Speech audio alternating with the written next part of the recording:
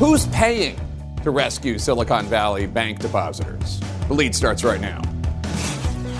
America's banking system remains safe. That reassurance coming from President Biden after the biggest U.S. bank failure since 2008. And now other banks are sounding the alarm as their stocks take a tumble. Plus, extreme weather coast to coast. A major storm bearing down on the Northeast as even more rain keeps California underwater. And border surge. Crowds try to rush a Mexican bridge to get into the United States. Plus, we're visiting a spot at the Canadian border, also seeing a spike.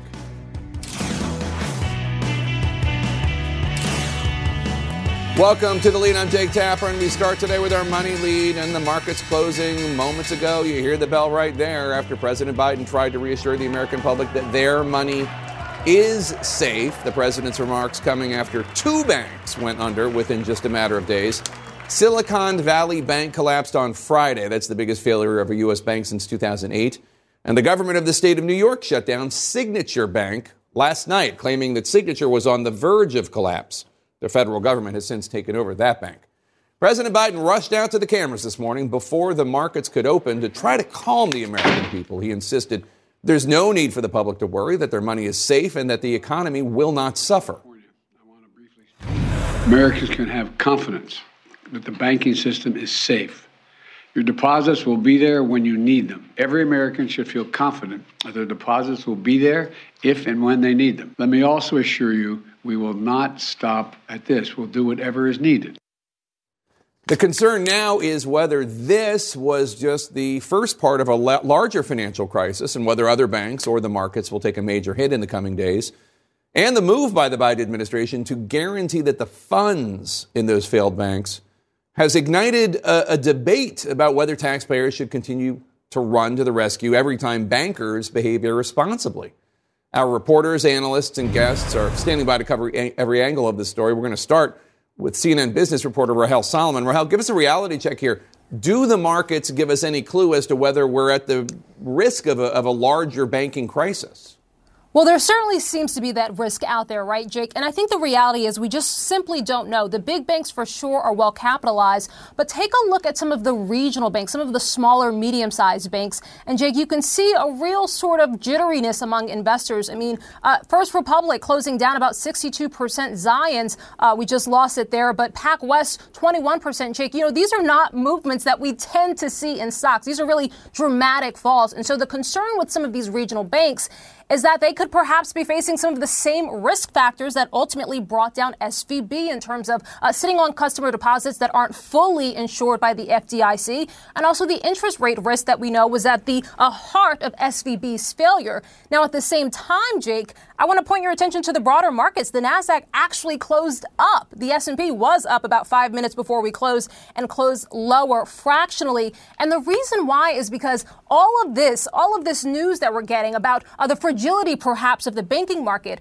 making some investors feel like, well, maybe this will help the Fed cool it on the rate hikes. And we hear from the Fed next week, so a lot more to come there, Jake. All right, interesting. Rahel Solomon, thanks so much. President Biden said that customers and small businesses who had money in those two banks should be able to access their money today. But he also said investors in those two banks will not be protected. They will likely lose their money.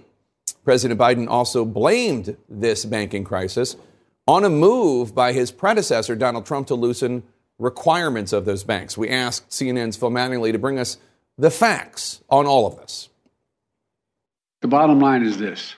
Americans can rest assured that our banking system is safe. President Biden seeking to reassure a nation on edge. During the Obama-Biden administration, we put in place tough requirements on banks like Silicon Valley Bank and Signature Bank. He also placed blame on his predecessor for contributing to this moment. Unfortunately, the last administration rolled back some of these requirements. Biden pointing to a 2018 law that eased some of the strictest post-financial crisis restrictions on mid-sized lenders like Silicon Valley Bank. I'm going to ask Congress and the banking regulators to strengthen the rules for banks to make it less likely this kind of bank failure would happen again. Biden's new regulatory push framing a new crisis moment. Treasury Secretary Yellen and a team of banking regulators have taken action. Just hours after the administration's top finance officials triggered a dramatic show of dual-pronged government force. The action designed to halt financial contagion that threatened to rip through the banking system after the failure of Silicon Valley Bank. The bank's failure on Friday risking a cascade of events that threatened financial stability,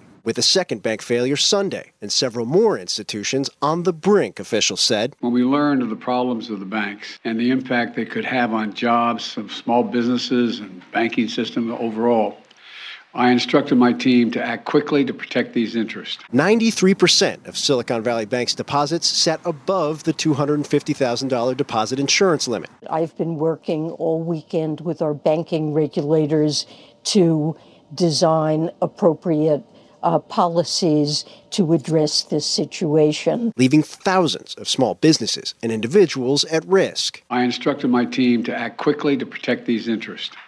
They've done that. But the speed of the crisis and the potential systemic effects marking a jarring turn for an industry viewed as stable and well-capitalized. There are important questions of how these banks got into the circumstance in the first place. We must get the full accounting of what happened and why those responsible can be held accountable. And setting the stage for an equally unpredictable political fallout in the days ahead, as officials move quickly to try and separate their actions from the politically toxic bailouts of the 2008 financial crisis. No losses will be, and this is an important point, no losses will be borne by the taxpayers. And Jake Rahel was pointing to those regional banks and what's happened to them in the equity markets. They're not the only ones that are watching those banks right now. The White House, the Treasury Department, also paying very close attention to mid-size and small lenders, trying to ensure that there is no contagion. One thing to pay attention to, though, when you talk to officials, they make clear, yes, they see what's happening in the stock market, but there's also the issue of liquidity. They believe that these banks have had access to liquidity in large part, because of the efforts over the weekend. They believe that is a positive sign, but still, obviously, a bumpy road ahead, Jake. All right, Phil Mattingly at the White House for us. Thanks so much. Let's bring in Mark Zandi, the chief economist of Moody's Analytics. Mark, you just heard President Biden blaming these failures in part on Donald Trump for rolling back financial regulations in 2018. Is that an accurate claim? Is that part of what went wrong here? Well, Jake, it certainly didn't help. I think if Silicon Valley Bank had taken the stress tests like the larger banks had done, that they may have uncovered the kind of fault lines in the bank and some of the problems that the bank are facing. Not a guarantee. These are only simulations. You test the bank under different scenarios, so who knows? But certainly didn't help. Should Americans across the country watching us right now be worried about their money? No, I don't. No, obviously not. Not at this point. The president has come in and said, look, what's happened here is a systemic problem to the entire banking system. So if you're a depositor in the bank, whether it's below $250K in deposits or above $250K in deposits, your money good, you're going to get your money out at this point in time. So I don't think there's anything to worry about here at all. What's the difference between the big bank bailouts we saw in 2008 and what the government's doing now? Well, one thing is just scale. What we're talking about here is a few banks that got into trouble. And back in the financial crisis, it was nearly every bank that got into trouble, not only here in the United States, but all over the globe. And it wasn't, a few $100 billion at risk. It was trillions of dollars at risk. So the scale here is very, very different. No comparison. So it was Silicon Valley Bank, then Signature Bank last night. Do you expect any other banks to be shut down or to collapse? Hard to know. I don't know for sure. I doubt it, though. Certainly no big, large institutions. I don't think that's going to happen. These banks were very idiosyncratic. They were connected closely to the boom and bust in the tech sector and in the crypto markets that suffered a big crash not long ago. Very, very different kind of banks. Their deposit base is very different than the deposit base of most banks and financial institutions. So. No, of course, we're in a world of high interest rates and rising interest rates, so that does put pressure on the financial system. Which, by the way, is by design. The Federal Reserve is trying to slow things down, but those rate hikes are putting pressure on the system. And when you're in that kind of environment, things can happen. But I don't think this is going to spread anywhere. Certainly not at this point, given all the things that the administration, the Federal Reserve, and the Treasury has done. All right, Mark Zandi, thank you so much for your insights. Appreciate it. Here to discuss, Democratic Congressman Josh Gottheimer of New Jersey, who's on the House Financial Services Committee. Congressman, thanks for joining us today. Former ambassador and Republican presidential hopeful Nikki Haley tweeted, quote, Joe Biden is pretending this isn't a bailout. It is. Now depositors at healthy banks are forced to subsidize Silicon Valley Bank's mismanagement. When the deposit insurance fund runs dry, all bank customers are on the hook. That's a public bailout. Depositors should be paid by selling off Silicon Valley Bank's assets, not by the public, unquote. Does Ambassador Haley have a point? Is this a bailout in a way? This is about, I disagree. I mean, this is about protecting depositors at banks across the country. And of course, it starts with, it's a systemic issue, as the Fed and Treasury pointed out. If we let depositors feel across the country in small and medium-sized banks, small businesses, regular hardworking folks feel that they can't trust the money they're putting in their banks, their local banks, then the whole system will fail. And frankly, Jake, that's exactly what I'm worried about here. And I heard this from a lot of our smaller and regional banks today, that people are going and pulling their money out because they're worried their deposits won't be there when they need to go get them, when they need to go make payroll, when they need to pay their bills. And you can't have a system that we go back to 2008, 2009, pre-Dodd-Frank, where you have a few banks with all the concentrated dollars in the country and the regional and small and medium-sized banks dying. You know, you go from a system that's too big to fail to a system where you've got small banks that are too small to survive. And we've got a real problem in this country. So today, President Biden placed some of the blame on this move by President Trump and Republicans in Congress to roll back some of the financial regulations in 2018. I think it was some of the Dodd-Frank regulations. You just heard Mark Zandi say that change, that weakening of the financial regulations didn't help what happened in the last few days. I should note, you joined Republicans in passing that bill. Do you regret it? No, for the same reason that you had a set of rules that literally applied to the largest few institutions in the country and also to our small, medium-sized, and regional banks. It was impossible. They were all actually merging and selling to the larger banks, and you had no community banks left in this country. And you need good community, healthy banks for local businesses and for families and for farms. You need that. It's really important. What happened in the Silicon Bank situation was their investments weren't smart, right? So they had put a ton of their money. They had plenty of their balance sheet was strong. The ratios, my understanding is the ratios from their holdings were strong. The issue is they'd put so much of their money that had been deposited into longer term treasuries. And as interest rates went up, of course, the value of those treasuries went down. And then this was just a classic run on the bank, everybody wanted their money out in a few hours. There just wasn't money there to give because they wanted their money out so fast. So the FDIC and the OCC and other regulators, in my opinion, should have caught that. They should have said, wait a second, the asset mix here doesn't make sense. It's at risk. And obviously they were concentrated in a few industries like tech, which have faced some headwinds. So to me, this was just a matter of we should have had regulators on top of that. But it brings the larger point now of making sure that systemically we don't have everyone running to their banks. And I heard it today that a lot of people are lining up already at these other smaller banks in the country that have nothing to do with this and saying, wait a sec, just give me my money back. It's right. It's too much uncertainty here. I'm going to put my money in the bigger banks. Mm-hmm. And if we turn out and go back to roll back the clock to where we were 15 years ago and just have a few banks with all the concentrated wealth, then they suddenly become too big to fail again. We'll literally be right back where we started from before we try to diversify across the country. Well, I think the issue is that perhaps Silicon Valley Bank would have realized what was going on if they were forced to do the stress tests that had been required of them after Dodd-Frank became law, but before it was undercut in 2018. I want to get your reaction to something President Biden said this morning about the role of you and Congress in all of this. I'm going to ask Congress and the banking regulators to strengthen the rules for banks to make it less likely this kind of bank failure would happen again, and to protect American jobs and small businesses. What do you see as your job as a lawmaker moving forward to make sure that these kinds of failures don't happen again?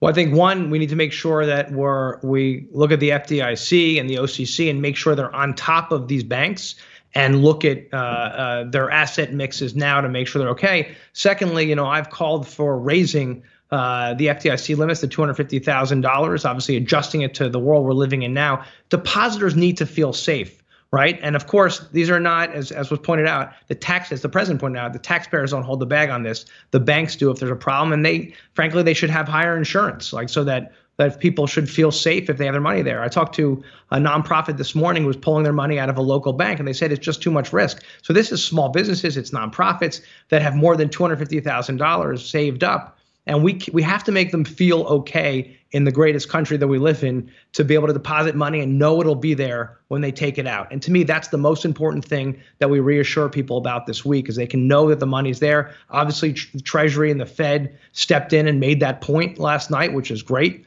But we need to make sure that everyone knows they can feel that their money is safe. All right. Democratic Congressman Josh Gottheimer of New Jersey, also on the House Financial Services Committee. Thank you so much. Appreciate it. Thanks, Jake. I had the new subpoena from House Republicans as they try to follow the money behind business dealings of President Biden's son, Hunter Biden. Plus, arrest warrants reportedly in the works as an international criminal court investigates the actions of Putin's forces in Ukraine. But first, the havoc in the hours to come from two storms on two different coasts. Stay with us. In our national lead, a major winter storm is forming across parts of the northeastern United States tonight. Heavy snow, strong winds, and coastal flooding are expected. New England could see as much as 30 inches of snow at the highest elevations. On the west coast of the United States, flooded communities in Northern California are bracing for yet another wave of heavy rainfall, especially in Monterey County, where, as CNN's Veronica Miracle reports for us now, a levee breached by a swollen river forced hundreds of evacuations and water rescues over the weekend.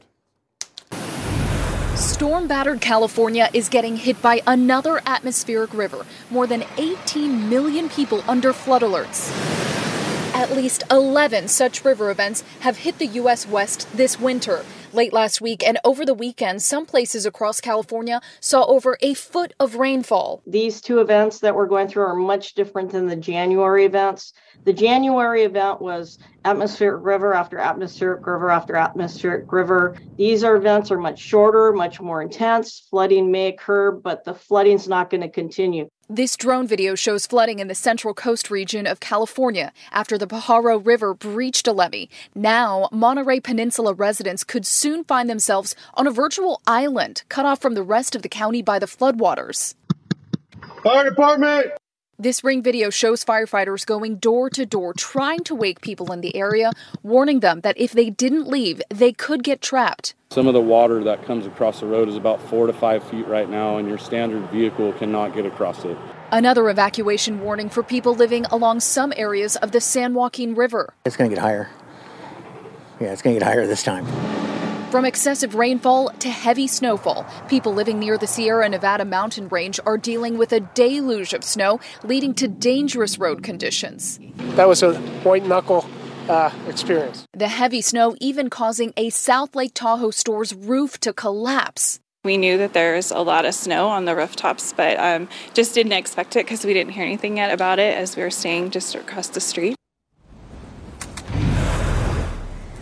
And Jake, I just spoke with the Monterey County Sheriff, who tells me that over the last couple of days in her county, they have had to perform over 200 rescues. Some of those because people refused to leave their homes, and some of those rescues because the water levels rose just too quickly. She says it will get worse before it gets better, and they are concerned they will have to perform more of those rescues. Jake? All right, Veronica Miracle in California for us. Thank you so much. Next, the two specific areas of focus as the International Criminal Court reportedly moves forward on war crimes charges tied to Russia's invasion of Ukraine. Stay with us.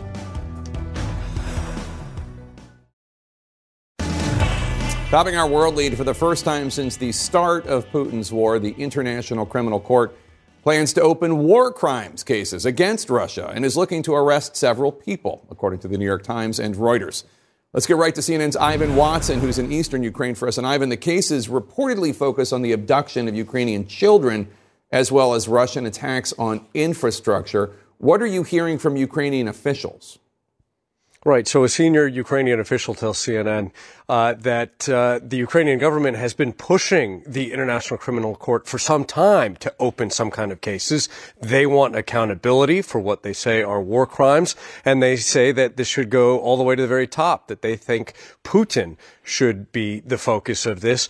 The reporting from the New York Times and Reuters says that the ICC is ready to issue some arrest warrants and open these cases again, talking about the alleged abduction of Ukrainian children and this kind of systematic targeting of the Ukrainian electric and water infrastructure, types of attacks that we saw just a couple days ago across the country. And Ivan, we're also hearing about significant Russian casualties in the eastern hotspot of Bakhmut, specifically among that private Russian mercenary Wagner group. What does their leader, Yevgeny Prigozhin, have to say? Well, he keeps saying that his mercenaries are making incremental progress into that city of Bakhmut, but the Ukrainians are also vowing to defend what they control there. The fighting is furious. We're hearing from Ukrainian commanders that it's at very close quarters, that they're fighting trench to trench. There's a huge metallurgical plant there called Azom, and we're hearing from both sides that fighting is taking place there, including from one Russian source claiming that it's underground in some of the mine network underneath that. The fact is that both sides are sacrificing troops killed and maimed in this terrible battle, probably the hottest point along a very long front line where people are dying on both sides all along it. Civilians, sadly, also included every day, dying as a result of the artillery flying in both directions. Jake. All right, Ivan Watson in eastern Ukraine for us. Thank you so much. Turning to our pop culture lead now. It was a night of firsts at an emotional Academy Awards, including CNN's first Oscar win, as the best documentary feature went to Navalny, a documentary that detailed the gripping and dangerous endeavor to uncover the plot to assassinate Putin critic Alexei Navalny. Navalny, of course, currently in solitary confinement in a Russian prison. The film was produced by HBO Max and CNN Films. Navalny's wife, Yulia, accepted the award on his behalf. Take a listen. My husband is in prison just for defending democracy. Alexei, I am dreaming the day when you will be free and our country will be free. Stay strong, my love. Very moving moment. CNN's chief international correspondent Clarissa Ward, of course, has been integral in the courageous reporting featured in the film and joins us now. Clarissa, congratulations. Putin's probably not thrilled about this. I think that's putting it mildly, Jake. I mean, we did hear from the Kremlin spokesperson, Dmitry Peskov, this morning, who said that he hasn't even seen the film, but he's sure that it's been overly politicized. He said the Oscars are fond of politicizing things. But keep in mind, traditionally, President Putin can't even bring himself to actually say Alexei Navalny's name. He would refer to him dismissively as the patient in Berlin or the blogger. But there can be no question that Alexei Navalny has dealt a real blow to the credibility of the Kremlin, but also to the credibility of its security services, which were so humiliated, as you see documented in this documentary, Navalny. And the director told CNN this morning that the win at the Oscars was a, quote, megaphone for Alexei Navalny and his plight. Do we know how Navalny is doing right now in solitary confinement? By all accounts, Jake, he's doing terribly. He has lost a tremendous amount of weight, according to his lawyers. He has been having crippling stomach pains. He says that he's been prescribed antibiotics that are not the correct medication for him, that are basically contributing to a deterioration in his health. He is completely cut off and isolated, has no contact with his family.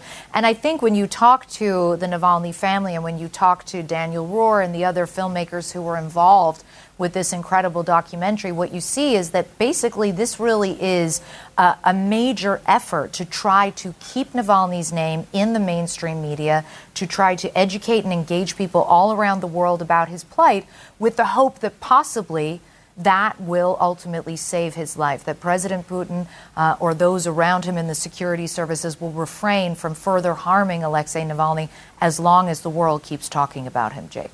Yeah, I mean, he might be physically making Navalny weaker, but he's certainly making Navalny as a political voice stronger. I think it's undisputable. Larissa Ward, thank you so much.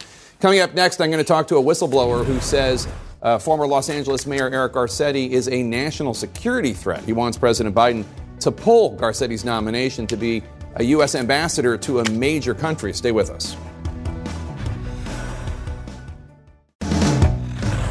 In our politics lead now, House Oversight Committee Chairman James Comer, Republican of Kentucky, is stepping up his investigation into President Biden's son, Hunter.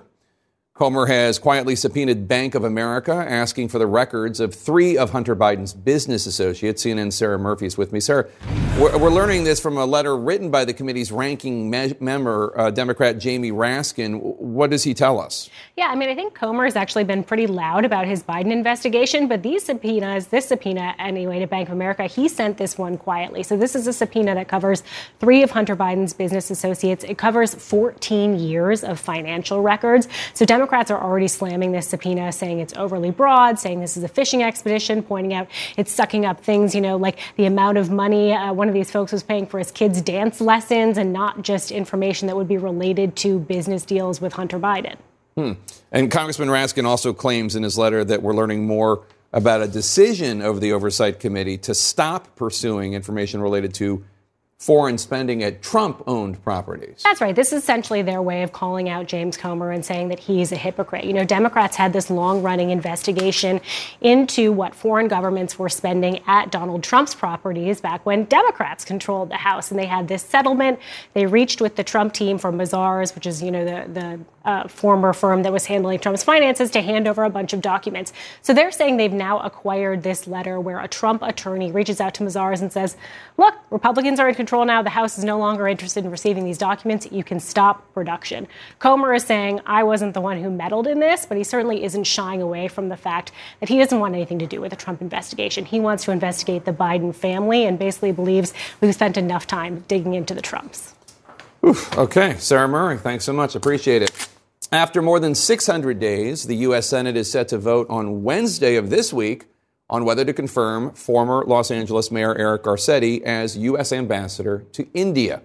Garcetti's nomination has been under scrutiny after former aides of his have accused him of ignoring alleged sexual harassment and bullying by one of his former top aides and supporters at City Hall. Naomi Seligman, who served as Garcetti's communications director, is one of the whistleblowers who's come forward. She says the top aide in question, Rick Jacobs, kissed her without her consent, and that Garcetti did nothing even after she reported it to Garcetti's former chief of staff. Garcetti has repeatedly said and has testified under oath that he was not aware of any sexual harassment and that if he had been, he would have put a stop to it.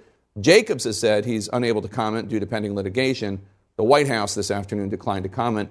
Naomi Seligman joins us now, though, to talk about this. So, Naomi, thanks for joining us. You worked alongside Garcetti as part of his administration for years. Tell us about the work environment. We were in a work environment where sexual harassment and abuse was tolerated, enabled, and ubiquitous. It was as common as checking your texts. It was a very hard, disappointing, and toxic environment where Mayor Garcetti enabled and tolerated and at times laughed about the abuse by his top aide and confidant, Rick Jacobs. So is it possible at all that Mayor Garcetti did not know of these concerns as he claims? No, I was there and I saw Mayor Garcetti watch Rick Jacobs touch people, hug people, kiss people. In fact, the mayor, his former chief of staff, the mayor's wife, and his deputy chief of staff said in a city-sponsored investigation that they acknowledged that Rick Jacobs was kissing people at city-sponsored events. There's also an incident in a Senate elevator after an infrastructure hearing where Mayor Garcetti was in an elevator with his chief counsel, and Rick Jacobs cornered her and was pushing his body into her again and again. You might call it dry humping her. And she asked for him to quit. And he wouldn't stop. Jacobs wouldn't stop. And so Eric Garcetti had to say, cut it out. That chief counsel testified to that under oath, as did I, because she had told me. And importantly, Eric Garcetti has never denied that that incident happened. What is your concern about his being ambassador to India? Sure. I mean, predators can only continue to abuse when you have a powerful enabler. And Eric Garcetti is a very powerful enabler, and he is about to become more powerful. We have a situation where he would oversee 2,000 or more employees, and he has not shown the judgment. He is unfit to become an ambassador or really to hold public office anywhere in this country or this world. I am scared for the people that will be under him and around him, because this was an open secret in City Hall. Eric Garcetti himself told Obama's former social secretary that he was surprised that the city wasn't sued while Rick Jacobs was there. And not just to the social secretary, but to others. The Senate did an investigation where 19 victims and witnesses testified about the sexual harassment and abuse, and others said that they heard Eric Garcetti laughing and joking about how Rick was a liability, and he couldn't believe they got through all those years without a suit until they didn't. Now, what I heard about Rick Jacobs, and again, he says he can't comment, what I heard about him is that he's gay. He was very aggressive when it came to assaulting men, allegedly, but that he would do things like you described with the council, or what you described happened to yourself, as a bullying tactic. Do I have that right? Sure, it was definitely a power move. He, in fact, had known my husband, who's a journalist for many years. And in all those years, he had never touched him aggressively or any other way, except when he saw him with me, and then he kissed him in front of me. It was obviously an intimidation tactic. It was a bullying tactic. He was a toxic boss. And he used it as a way to keep power and to keep people under his thumb. You've briefed several senators on these concerns. Did you feel that they listened to you? I briefed almost a third of the Senate on both sides of the aisle, and absolutely they heard me. I had Senate offices and staffers who were very upset about what they had heard, felt compelled to want to do something about it. They couldn't believe. Obviously, I worked in the Senate. I understand what it is to work in those kinds of environments. They were very upset about what they had heard. Unfortunately, the White House has put undue pressure on Democrats to vote for Eric Garcetti, because Eric Garcetti has been a very, very loyal person to President Biden. And that's unfortunate, because these senators that purport to support Me Too cannot just do it when it's politically expedient. They have to do it when it matters, even if it's your own political party. Does it concern you that President Biden and lots of Senate Democrats are continuing to stand by Garcetti's nomination? I mean, you're a Democrat. So, do you think your party's being hypocritical? Oh, it's devastating to me. I'm a lifelong Democrat. And so I'm absolutely disappointed in it. And it's stunning that we have this kind of these kinds of tactics with our Democratic senators that feel like they have to vote for someone when they sponsored and voted for the Speak Out Act, which protects workers in these sexually harassing and abusive situations. So it's not too late to say no to Eric Garcetti, and to put someone in place who can actually represent our country overseas, who hasn't enabled sexual harassment and abuse. It's disappointing, but it's correctable. Naomi, I know it's not easy to go on TV and talk about these things. Thank you so much for doing so. Thank you for your time. I appreciate it. Coming up, the surge at the other U.S. border. See the spot where more migrants are lining up to walk right into Canada, and not much can really stop them. Stay with us.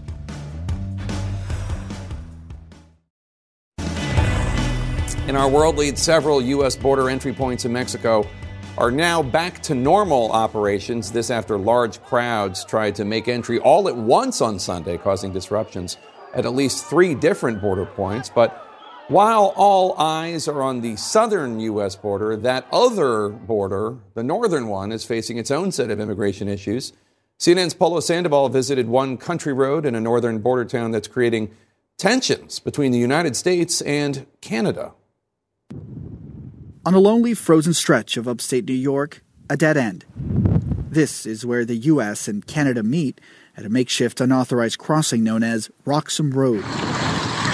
Anyone who treks across the border here into Quebec is told by Canadian authorities they will be immediately arrested. I have to advise you it's illegal to enter Canada here. Right now you're under arrest for crossing the border of Canada. It's illegal to enter Canada here. If you do so, you will be placed under arrest by the police. But every day, a seemingly endless stream of asylum seekers intent on trying to find safe haven in yet another country cross the line anyway. Come right in there. I'll take your bag. Warnings are everywhere on this road in Champlain, New York. But they don't deter the stream of people, many of whom have cobbled together a way to get to Manhattan, then take a bus to a town 28 miles south of here, and then pay a driver to drop them off at this tiny corridor. They're unaware of what lies ahead and the cold they'll face along the way. God bless you. Okay, let me see about a jacket. Some community members trying to help, providing them with warm clothes that they'll need. It's okay. It's okay. People from all over the world are crossing Roxham at historic rates. We met a family from Nigeria, a man from Russia. No money, no money. Thank you, thank you, thank you. And this South American mother, in tears, Porque llevo muchos días. who tells me she's been traveling many days to get here. El año pasado hice solicitud de visa. Giovanna tells me she and her 23-year-old daughter were denied foreign visas last year when guerrillas in Colombia threatened to kill her. She says she was forced to close her business and flee. Que siento que acá voy a tener una mejor. I feel I can have a better quality of life in Canada instead of remaining in the U.S., she told me, before she stepped over the border. Hola. Hola. ¿Cómo estás? After a brief detention, she'll likely be released to join fellow migrants who are learning the asylum process in Canada isn't easy either. These last few years have seen an influx in crossings that Canada is not prepared to handle. Simply securing appointments to obtain a work authorization can now take months or longer. This individual crossed in February, and you're seeing that their date's actually February 11th, 2025, so 2 years. About an hour north of the border, over here also, Abdullah Daoud helps lead the refugee center in Montreal. These numbers are a dramatic increase from the numbers that we're used to seeing historically in Canada. The nonprofit working with the Canadian government to help guide refugees through the asylum process. December saw an increase from November, January saw an increase from December, February saw an increase from January. Canadian government figures show a record 39,000 unauthorized entries into Quebec from the U.S. in 2022. Nearly all, according to experts, entered through Roxham Road. In January alone, crossings here neared 5,000. Compare that to just more than 2,300 a year before. U.S. and Canadian officials are discussing potential changes to the Safe Third Country Agreement.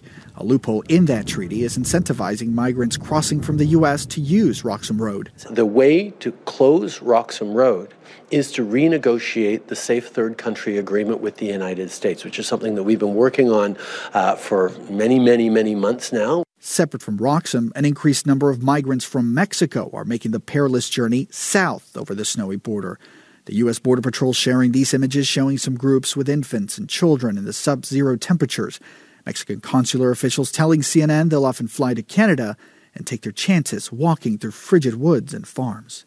An additional 25 agents being sent to the nearby Border Patrol sector to try to help them deal with that increased southbound flow of migrants. But important to remind viewers, Jake, that though the numbers that we're seeing here on the northern border pale when you compare it to the border some 2,000 miles from here, what you saw is certainly a reminder of the politics and perhaps most importantly, the people at play. Jake? Paulo Sandoval, thank you so much. In 2021, President Biden called his own handling of a submarine deal with Australia clumsy, and now a chance for course correction. Stay with us.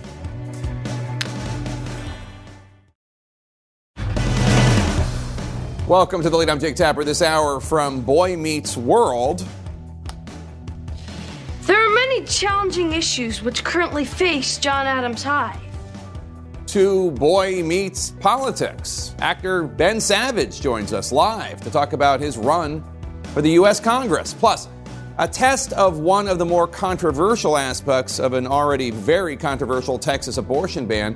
3 women are currently being sued for wrongful death by a Texas man because they allegedly helped his ex-wife obtain abortion pills.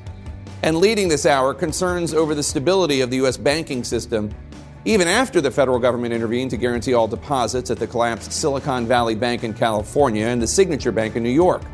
President Biden trying to calm the markets by insisting taxpayer money will not be used to bail out investors in the Silicon Valley Bank. Several regional banking stocks taking big hits on Wall Street today. We're going to start our coverage with CNN's Richard Quest. And Richard, the Biden administration is scrambling to try to restore confidence in the U.S. banking system, but regional bank stocks tumbled to all-time lows. Are you afraid this could spark a banking meltdown?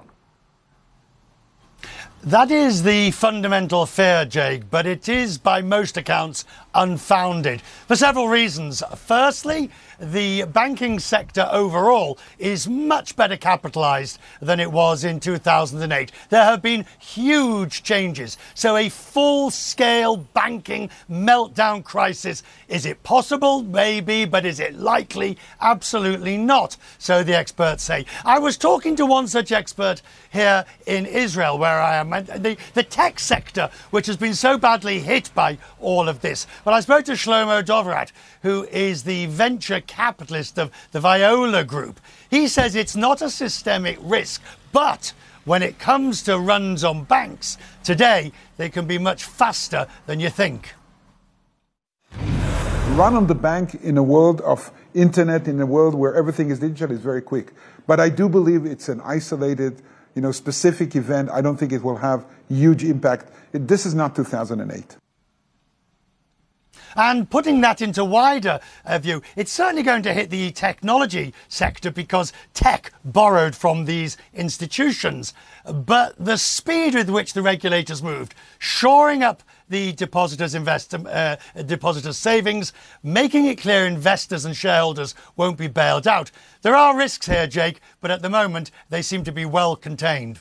Richard, should Americans be worried? And also on that line, what could make this worse? The very reason that these two banks went belly up in the first place, they are stuffed to the gills with bonds, government bonds, corporate bonds, which were all bought in better times when yields were low. You know how bonds work, Jake. As the yield goes up, the price goes down. It's an inverse relationship.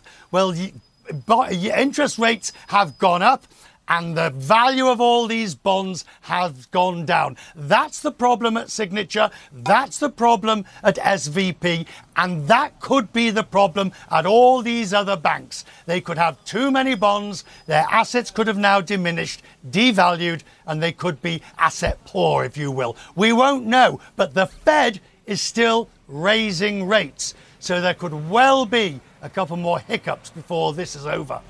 All right, Richard Quest in Israel for us. Thank you so much. Right now, President Biden is announcing a landmark agreement with the governments of the UK and Australia to develop a fleet of nuclear-powered submarines. Let's go now to CNN's Jeremy Diamond, who's at the naval base Point Loma in San Diego, where the three world leaders are speaking. Jeremy, this fleet would theoretically help strengthen naval forces in the Asia-Pacific region. At the same time, China is aggressive and bolstering its own navy in that same region.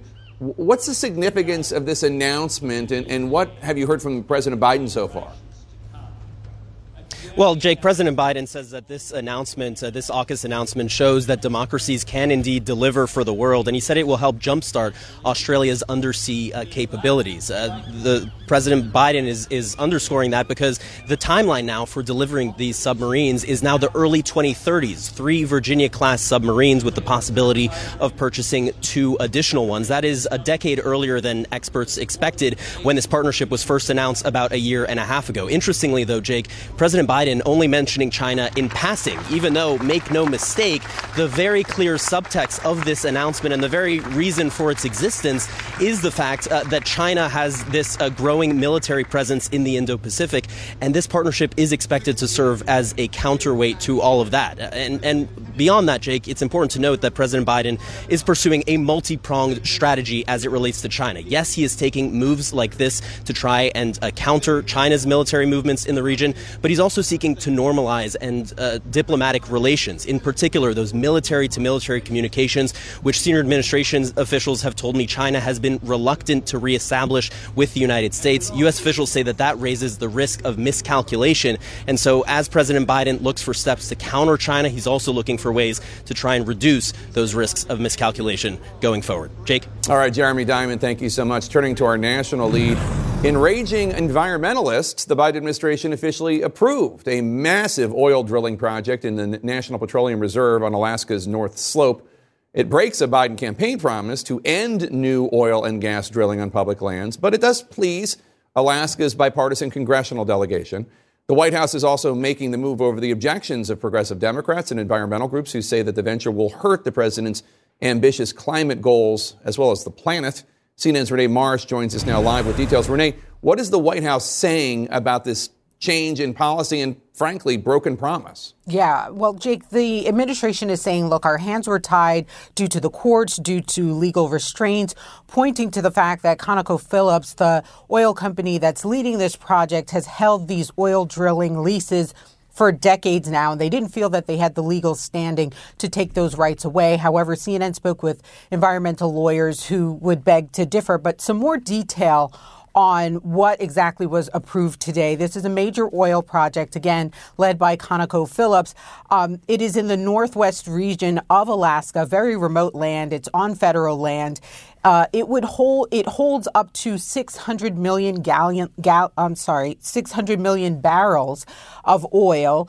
But it would take several years for this oil to make it to market because the infrastructure has not yet been put in place. By the administration's own estimates, there would be a release of the same amount of planet-warming greenhouse gases as roughly 2 million gas-powered vehicles added to the road, just to give you a sense of what the environmental impact would be. And this issue has really divided Alaska natives, There are two sides here, some that say that this is a victory because it would bring revenue into the state. The other side saying that this is an environmental disaster in the making, Jake. And Renee, the White House is trying to temper some of the backlash to this approval with new protections for some of the land and water in Alaska. Tell us about that. Right. So on the same day that we heard about this approval of the Willow Project, they also announced that they were going to be making the U.S. Arctic off limits for future oil and gas leasing. That would mean some 16 million acres that would be off limits for the future. They're saying that they're building this sort of firewall to prevent future oil and gas drilling in this region. But when you talk to the climate activists, they all are not satisfied with this because they are still looking at the approval that happened today, which they say will have a dramatic impact on what we're trying to do here, which is curb greenhouse gases. All right, Renee Marsh, thanks so much. Let's discuss the politics of all this. Jonah Goldberg, let me start with you because this decision, angering environmentalists, pleasing a lot of people in Alaska who want the revenue and the jobs, comes at the same time that Biden seems to be taking some more conservative moves on other issues against the D.C. crime bill, for example, stricter rules, asylum rules for migrants crossing the border. Do you think that this is part of a strategy, or is it just kind of happening that way? I think it appears to be part of a strategy. I'm one of these people who thinks there are a lot of people who think it's bad policy but good politics. I think it's good policy and good politics. I think oil is a fungible commodity that is going to be produced around the world anyway, and we're safer and cleaner about it than a lot of the countries where it comes out of the ground. It inoculates in many ways Biden against a lot of charges for 2024. After all, this is the guy who killed the Keystone Pipeline. Now he at least gets to say, hey, look, I'm for smart oil development where we can. It puts some teeth behind his rhetoric about how the oil companies refuse to drill. But you can see how the base of the party is going to be furious about it. Yeah, and look, well, I was just going to say, but let me just read you this quote from Ed Markey, a progressive from Massachusetts. He calls this move a disastrous decision. Quote, this decision not only leaves an oil stain on the administration's climate accomplishments and the president's commitment not to permit new oil and gas drilling on federal land, but slows our progress in the fight for a more livable future. I mean, Biden has done pretty well in keeping the progressive left on board, even though he's not really actually a member. You know what I mean? Well, climate science is undeniable at this point, and Alaska is facing the challenge of jobs now or saving the rest of the planet later. Alaska had 90-degree weather, 90 forest fires this past summer. Glaciers are melting at a record pace. So nobody, Alaskans especially, but Biden administration in particular, wants to see climate refugees coming from Alaska into the lower 48 heading into a next presidential election. They won't. There are not going to be climate refugees coming out of Alaska. But this is part of the point. This is my point, though, is that jobs are disappearing. They're disappearing because there are no more fish. Canneries are disappearing. Yeah, Japan's my wife's out. from Alaska. I go to Alaska a lot. I think you're painting Tourism is a disappearing. nightmare. No, tourism is not right now. This is not from right Alaska. now, but this is the constant challenge we see is the decision for now versus 15, 20 years. So someone from Maine can take that longer-term view. Someone from Alaska is like, I need the problem in front of me right now, not the idea of what will happen 15, 20 years down the line. Yeah, look, I think the framing that you brought up was a little misguided. This is not Alaska versus everybody else. Lots of Americans are very angry about high oil prices, high gas prices, about inflation and all the rest. This plays into it. The idea that somehow that people in the lower 48 who want lower energy costs are going to be upset about this. The same people who were yelling about, drill baby drill and all that kind of stuff, they're going to be pleased by this. It's good politics.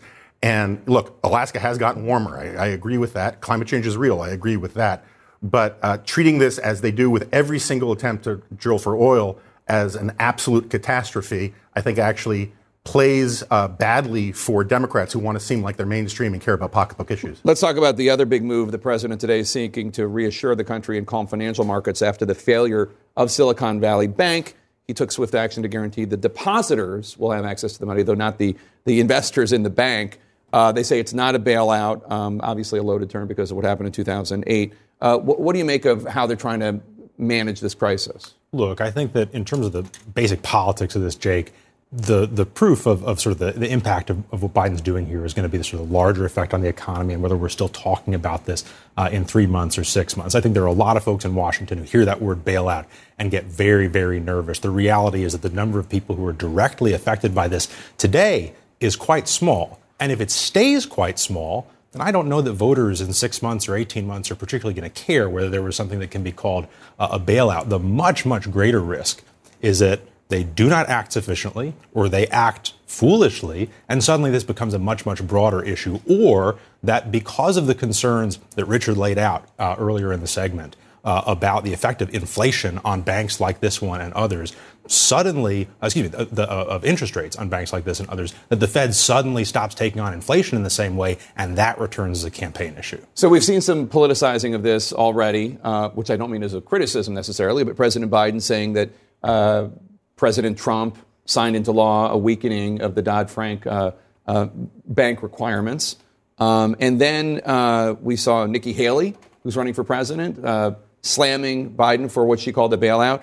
And then Governor DeSantis said that he thinks the bank's failure, Silicon Valley Bank, was about the fact that the bank was too focused on DEI, which is diversity, equity, and inclusion programs. DEI. Take a look. This bank, they're so concerned with DEI and politics and all kinds of stuff. I think that really diverted from them focusing on their core mission.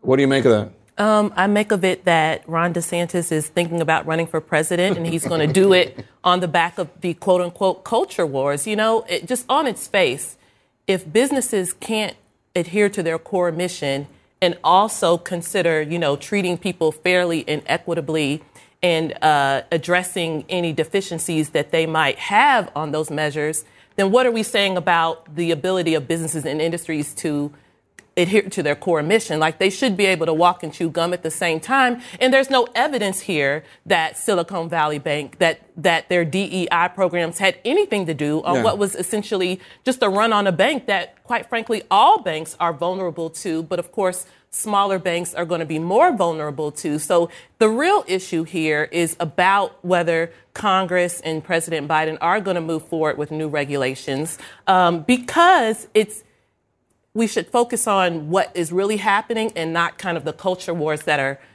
perhaps going to help someone politically. It's so much easier for Ron DeSantis to talk about culture wars than to speak about regulation, right? Or the deregulation that has helped in the wake of Dodd-Frank, some of these banks get a little bit bigger than they should be. Look, I think that what the Republican Party would love to find here is the sort of DEI equivalent of Solyndra, right? The sort of big renewable energy company in 2010, 2011. The Obama administration poured money into it, and it was just a total bust. And they could say, this is what sort of lefty economic management gets you. And this is what happened at Silicon Valley Bank. You know, as you said, there's no evidence this is what happened at Silicon Valley Bank. But I do think that you're going to see Ron DeSantis and other folks in the party sort of hunting for that woke capitalist Solyndra. Yeah, I mean, it's if you're a hammer, every problem looks like a nail kind of situation, I think. Because I haven't seen any evidence that the DEI programs, although I've seen there was an op-ed in the Wall Street Journal basically saying that if it wasn't just 12 white men on the board, because the board had talked about its diversity, that maybe they were too... There's a lot of just like extrapolation out of nowhere. And it also just kind of seems, again, a way to make it a problem, diversity being a problem. Right. And there's no evidence of that, but that could have real impact because there has been a conversation about diversifying boards and creating more diversity in general around different sectors that minorities are not well represented in. And so now there's a convenience to say, look, if they hadn't been so focused on diversity, you know, maybe this wouldn't have happened. There's no evidence of that, but that can undermine efforts to focus on diversity moving forward. All right. Well, DeSantis was in Iowa over the weekend, so he might have had politics on his mind. Thanks to all of you for being here. Appreciate it. Coming up, will he or will he not be charged? New information from Donald Trump's lawyer about the possibility of an indictment for the former president, plus an update on the biggest abortion fight since Roe was overturned, why the judge tried to keep this hearing under wraps. Stay with us. Today, we're learning that Donald Trump's attorney recently met with Manhattan prosecutors to explain why the former president should not be indicted in the Stormy Daniels hush money case. That case alleges that Trump authorized his former fixer, Michael Cohen, to pay Stormy Daniels $130,000 in the days before the 2016 election so that she would stay silent about their alleged affair. CNN's Paula Reed has been following the case. And Paula, this is not about the money or the affair. Apparently, it's about where the money came from. That's right. Hush money is not a crime. Extramarital affairs are not a crime. But prosecutors are looking at whether documents may have been falsified. Business records were falsified for how Michael Cohen was reimbursed for the money that he gave to Stormy Daniels. They're also looking at whether this was concealing a campaign contribution, because if it was, then this could potentially be a more serious case. Now, the former president's legal team said they met with prosecutors. It's a pretty standard case when you get to this point in an investigation. And they were trying to figure out what the theory of the case was. They said that prosecutors didn't give them specifics on exactly what kind of charges that they want to bring forward. And I think what's interesting, you're seeing today the Trump legal team for, I think, the first time really connecting the fact that the former president has declared another run for the White House to a legal case. Because here they're arguing that this has been politicized, that they're only going after him because he's, quote, leading in the polls. Now, that's not terribly surprising that they're making that connection. Also, not surprising, they've said he will not testify before the grand jury. That was an invitation that they extended to him. Yeah, and Michael Cohen just came out of the Manhattan courthouse. He confirmed he met with the grand jury. What do prosecutors specifically want to hear from him? Look, he's at the center of this case, right? He's the one who facilitated these hush money payments. He's been at the center of this for a long time. State prosecutors looked at this previously. Federal prosecutors have looked at this. And of course, he has pleaded guilty to 9 federal charges, including campaign finance violations, and he was sentenced to 3 years in prison. Now, he does get a little upset when we point that out and raise questions about his credibility, Jake. But look, it's not just the federal charges. It's also the fact that for the past several years, he has given dozens, possibly hundreds of public comments about how he wants the former president to be charged. His book was even titled, quote, Revenge. So it was so interesting because, as we reported and others have reported, any good defense attorney is going to seize on that. So today, when we saw him and his attorney, Lanny Davis, going into the courthouse and coming out of the courthouse, we heard a much different tone. He said, look, I'm just here to answer the questions. I'm, quote, not seeking revenge. So it appears that he has kind of caught on to the fact that, yes, some of his past statements may be used to try to undermine his credibility. Interesting. Paula Reed, thank you so much. Appreciate it. Moments ago, we got an update on Senate Minority Leader Mitch McConnell's health. CNN's Manu Raju is live for us on Capitol Hill. Manu, how is Senator McConnell doing after his fall? And I think he had a concussion last week. Yeah, he hit his head on Wednesday night, was rushed to the hospital, has been at the hospital ever since. And we just got a statement from his office saying that he has been discharged from the hospital, but also suffered a minor rib fracture. That was also discovered from his fall and is now still being treated for both. Now, according to the office, from a statement from his spokesperson just moments ago, I'll read it to you. It's brief here, Jake. It says Leader McConnell's concussion recovery is proceeding well, and the leader was discharged from the hospital today.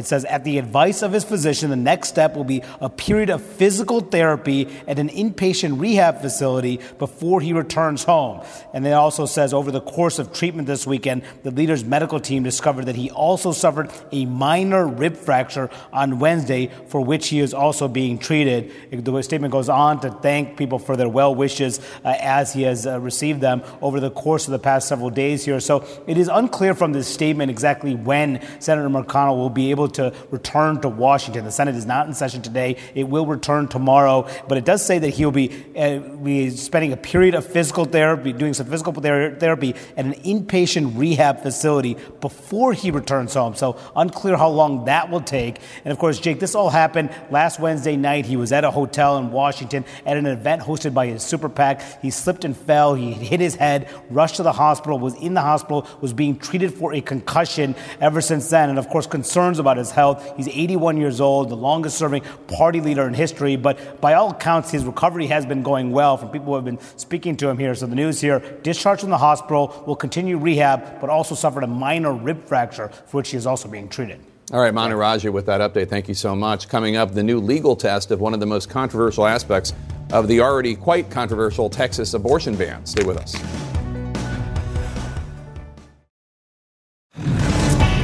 Just into CNN in our health lead, a hearing will be held Wednesday in the fight over an abortion medication approved by the federal government.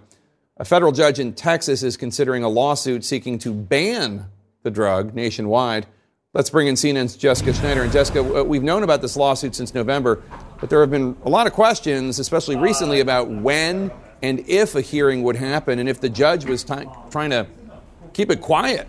Yeah, that's exactly right. And the judge just announced that this hearing will, in fact, be Wednesday at 9 a.m. Central Time. But there were all those reports over the weekend that the parties in this case had a status conference on Friday and that this judge, Judge Matthew Kacsmaryk, had said that he was going to schedule this hearing but wasn't going to put it on the public docket until maybe Tuesday night because he was concerned about protesters and other people coming to the courthouse. This courthouse is in Amarillo, Texas. It's a few hours drive from Dallas, and it has been really a hot point, a real focal point for protesters because this is probably the biggest case regarding abortion rights since the overturning of Roe v. Wade by the Supreme Court last June. This is a case that this judge, Matthew Kacsmaryk, is being asked to block an abortion pill. Medication abortions make up a majority of abortions in the United States, especially after the downfall of Roe v. Wade. Women in states that currently ban abortion are using this medication, and even women in states that allow abortion, this medication abortion is often used in abortions so they don't have to go physically to the clinic. So a lot of power is in this judge's hands. And there's also been a lot of criticism about judge shopping, forum shopping, because the group that filed this lawsuit is anti-abortion, and they specifically picked this judge in Amarillo, Texas, because he's the only judge there that oversees any case that gets filed there. And this judge actually has a long history of anti-abortion advocacy before he was named to the federal bench by President Donald Trump. So there's been a lot of controversy, Jake, surrounding this case, but also because the ramifications in this case are huge. If this judge moves forward, as the plaintiffs in this case want, to block this abortion drug, then it would really mean huge limited access for women seeking abortions at obviously a very fraught time in the wake of the overturning of Roe v. Wade last June. Jake. All right, good update. Thank you so much, Jessica Schneider. Appreciate it. In a separate lawsuit involving the Texas abortion law, a Texas man is suing friends of his ex-wife for wrongful death after they allegedly helped his ex-wife obtain abortion pills. This is a lawsuit that would not have stood a chance before the U.S. Supreme Court overturned Roe v. Wade, but now it's a major legal test of laws cracking down on abortion, especially the expansive ban in Texas. CNN's Whitney Wild joins us now. And Whitney, Tell us more about what's in this lawsuit, and could these women actually be held liable under Texas state law? Well, that is, according to this lawsuit, the multi-million-dollar question here. This man is seeking more than $1 million of damages from each of these three women. And basically what he says happened is that in July of 2022, these three women helped his then wife learn the process for obtaining a medically induced abortion and then actually helped her procure the abortion pills. So quite a bit of detail in the case about how they were able to do that. But the main headline here, Jake, is that he is seeking to bring this lawsuit under this Texas Senate Bill 8. Again, this conduct happened in July of 2022. That is after Texas passed this very expansive abortion ban, which effectively bans abortion after 6 weeks. And the way that the law is set up is that it makes civilly liable regular people throughout Texas and physicians. And so here's how this law is written. Basically, it says anybody who performs or induces an abortion in violation of Senate Bill 8 is civilly liable. Anyone who knowingly engages in conduct that aids or abets performance or inducement of abortion. And it's so broad, Jake, that it includes people who intend to engage in the conduct described by Senate Bill 8 could be held civilly liable. There's a floor for the damages in the law, and that's a floor of $10,000. So it's a minimum of $10,000, and then anything above that, including attorney's fees. Notably, Jake, this man says in this lawsuit that he intends to go after the manufacturer of the abortion pills. So he's looking at basically everybody along the timeline here saying, okay, who was involved in my then wife's abortion and who is civilly liable? And he thinks it's a pretty long list. Notably, Jake, his then wife, the mother of his unborn child, he says, is excluded from this lawsuit. That is a carve out per the Texas Senate Bill 8.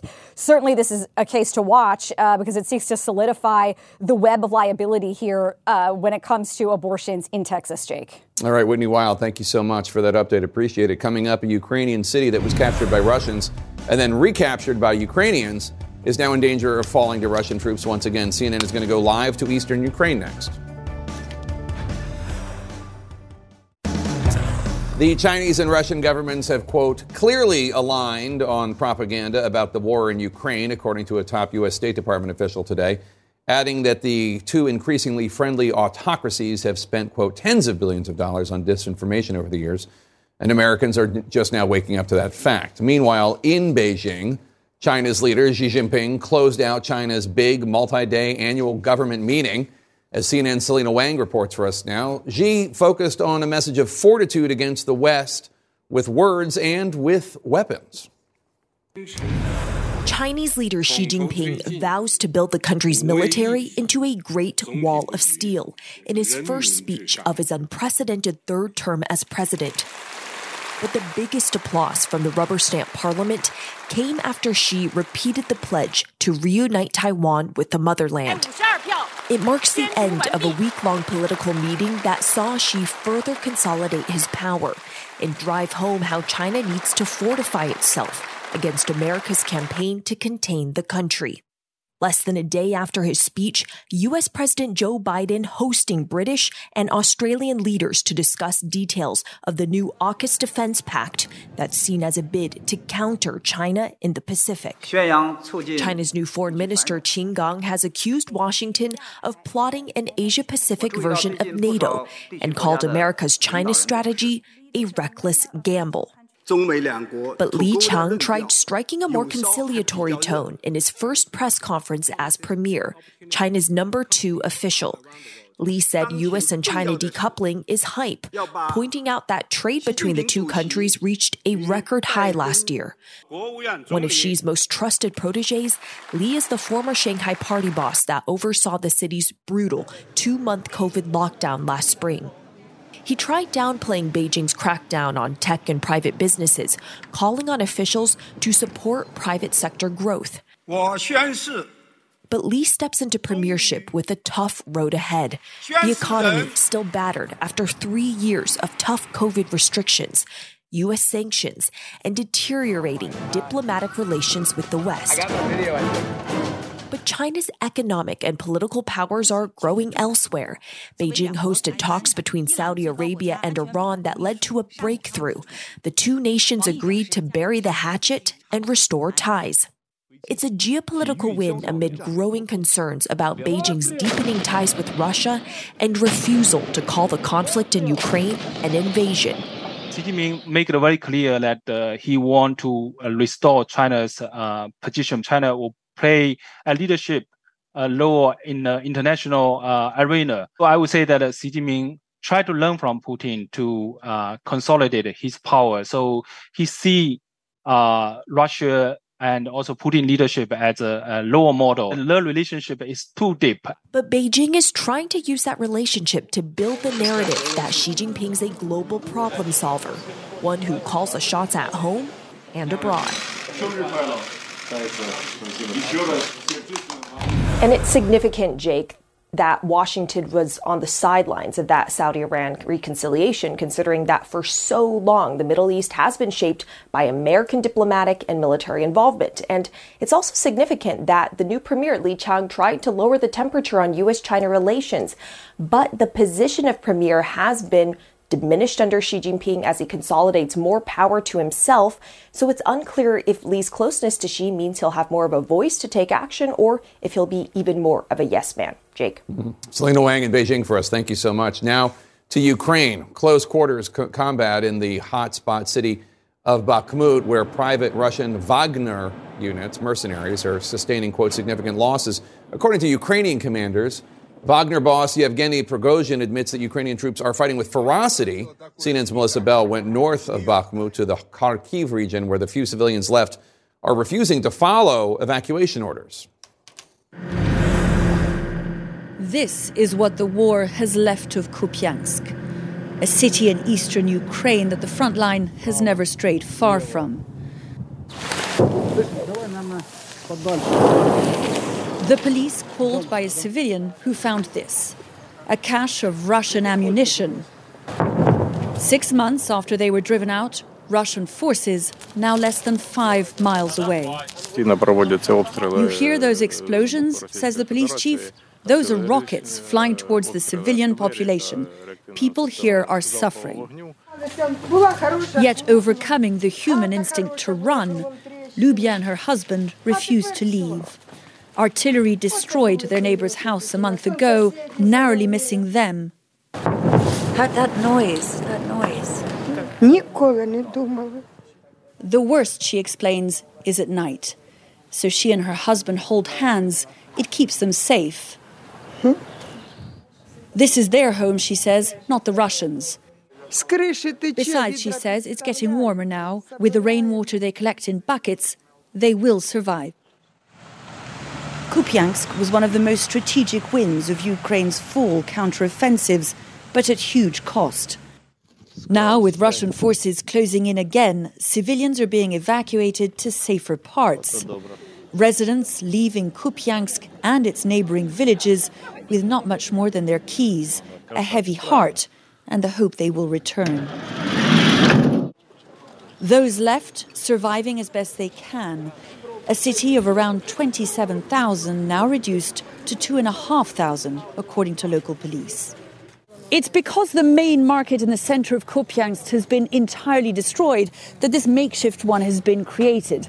The last couple of days, we're hearing, have been a little bit quieter, and that's why people here are selling what they can while they can. Of course we're afraid, says Lida, who says she now knows the sound of artillery, both outgoing and incoming. We won't go anywhere, she explains. We're not rats. We won't abandon our city. If we do, who will take over? The last civilians of Kupiansk determined, like some of its buildings, not to be blown away by the shifting winds of this brutal war. Jake, so much attention has rightly been paid to Bakhmut, given the ferocity of the fighting, the huge loss of life to all sides, and of course the extraordinary symbol that it has become both to Ukraine and to Russian forces. But the point is that for the last couple of weeks, what we've been seeing is an intensification of Russian attacks all along the front line, from here in Kharkiv region at Kupiansk, as you just saw, further south through Bakhmut, and further south still to places like Volodar. And the point is, Jake, that what Russian forces are trying to do is really push that line westwards.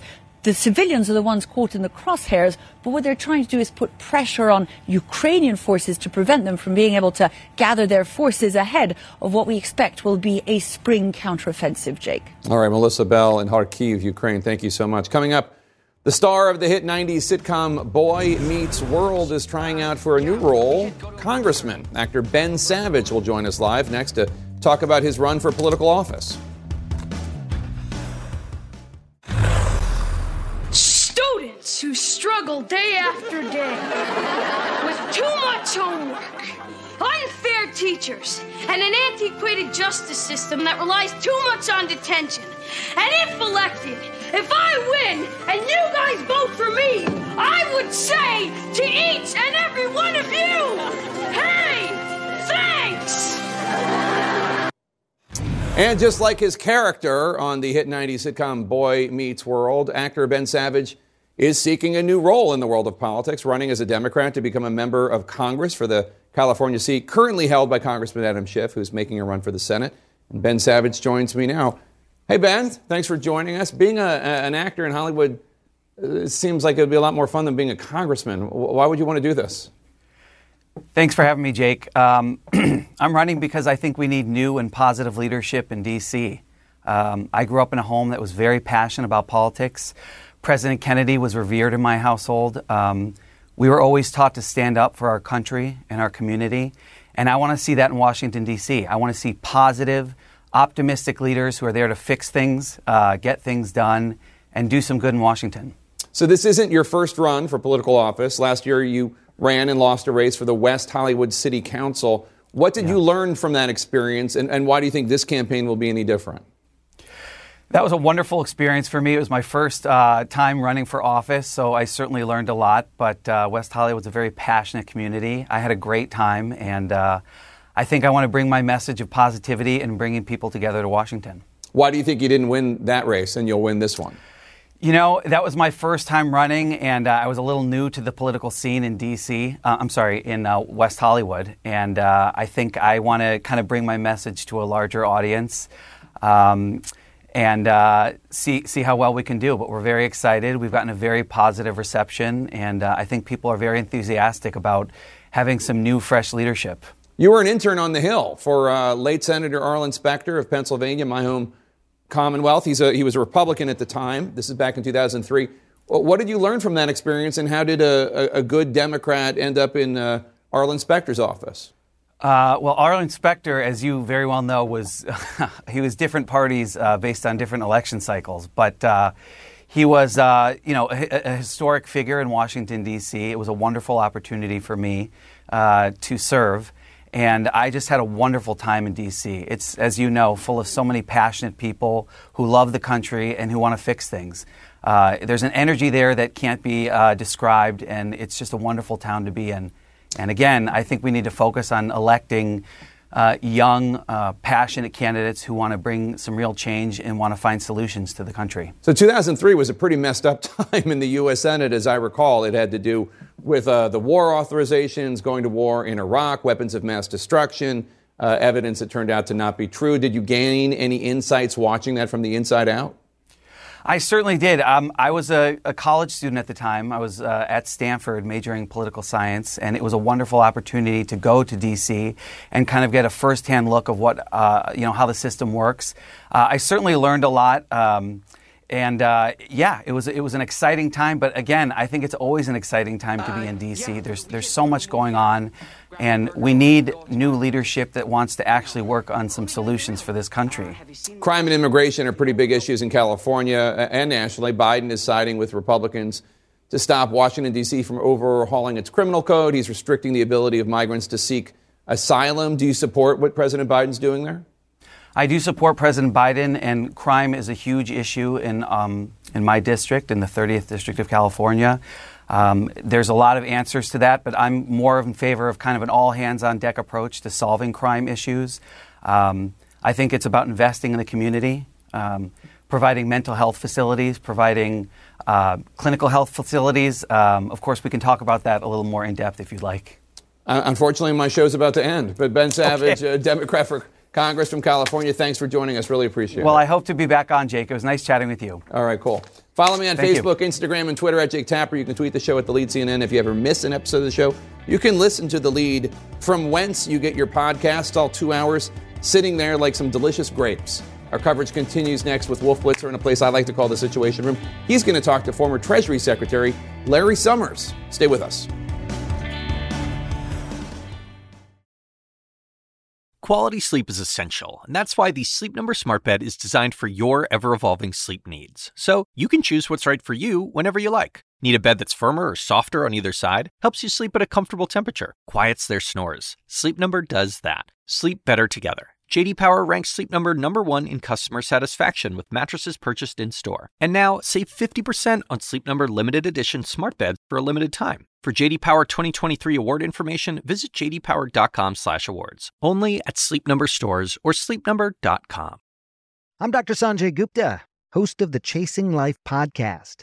In honor of our 10th season, we want to hear from you. Leave us a message at 470-396-0832 and tell us how you chase life.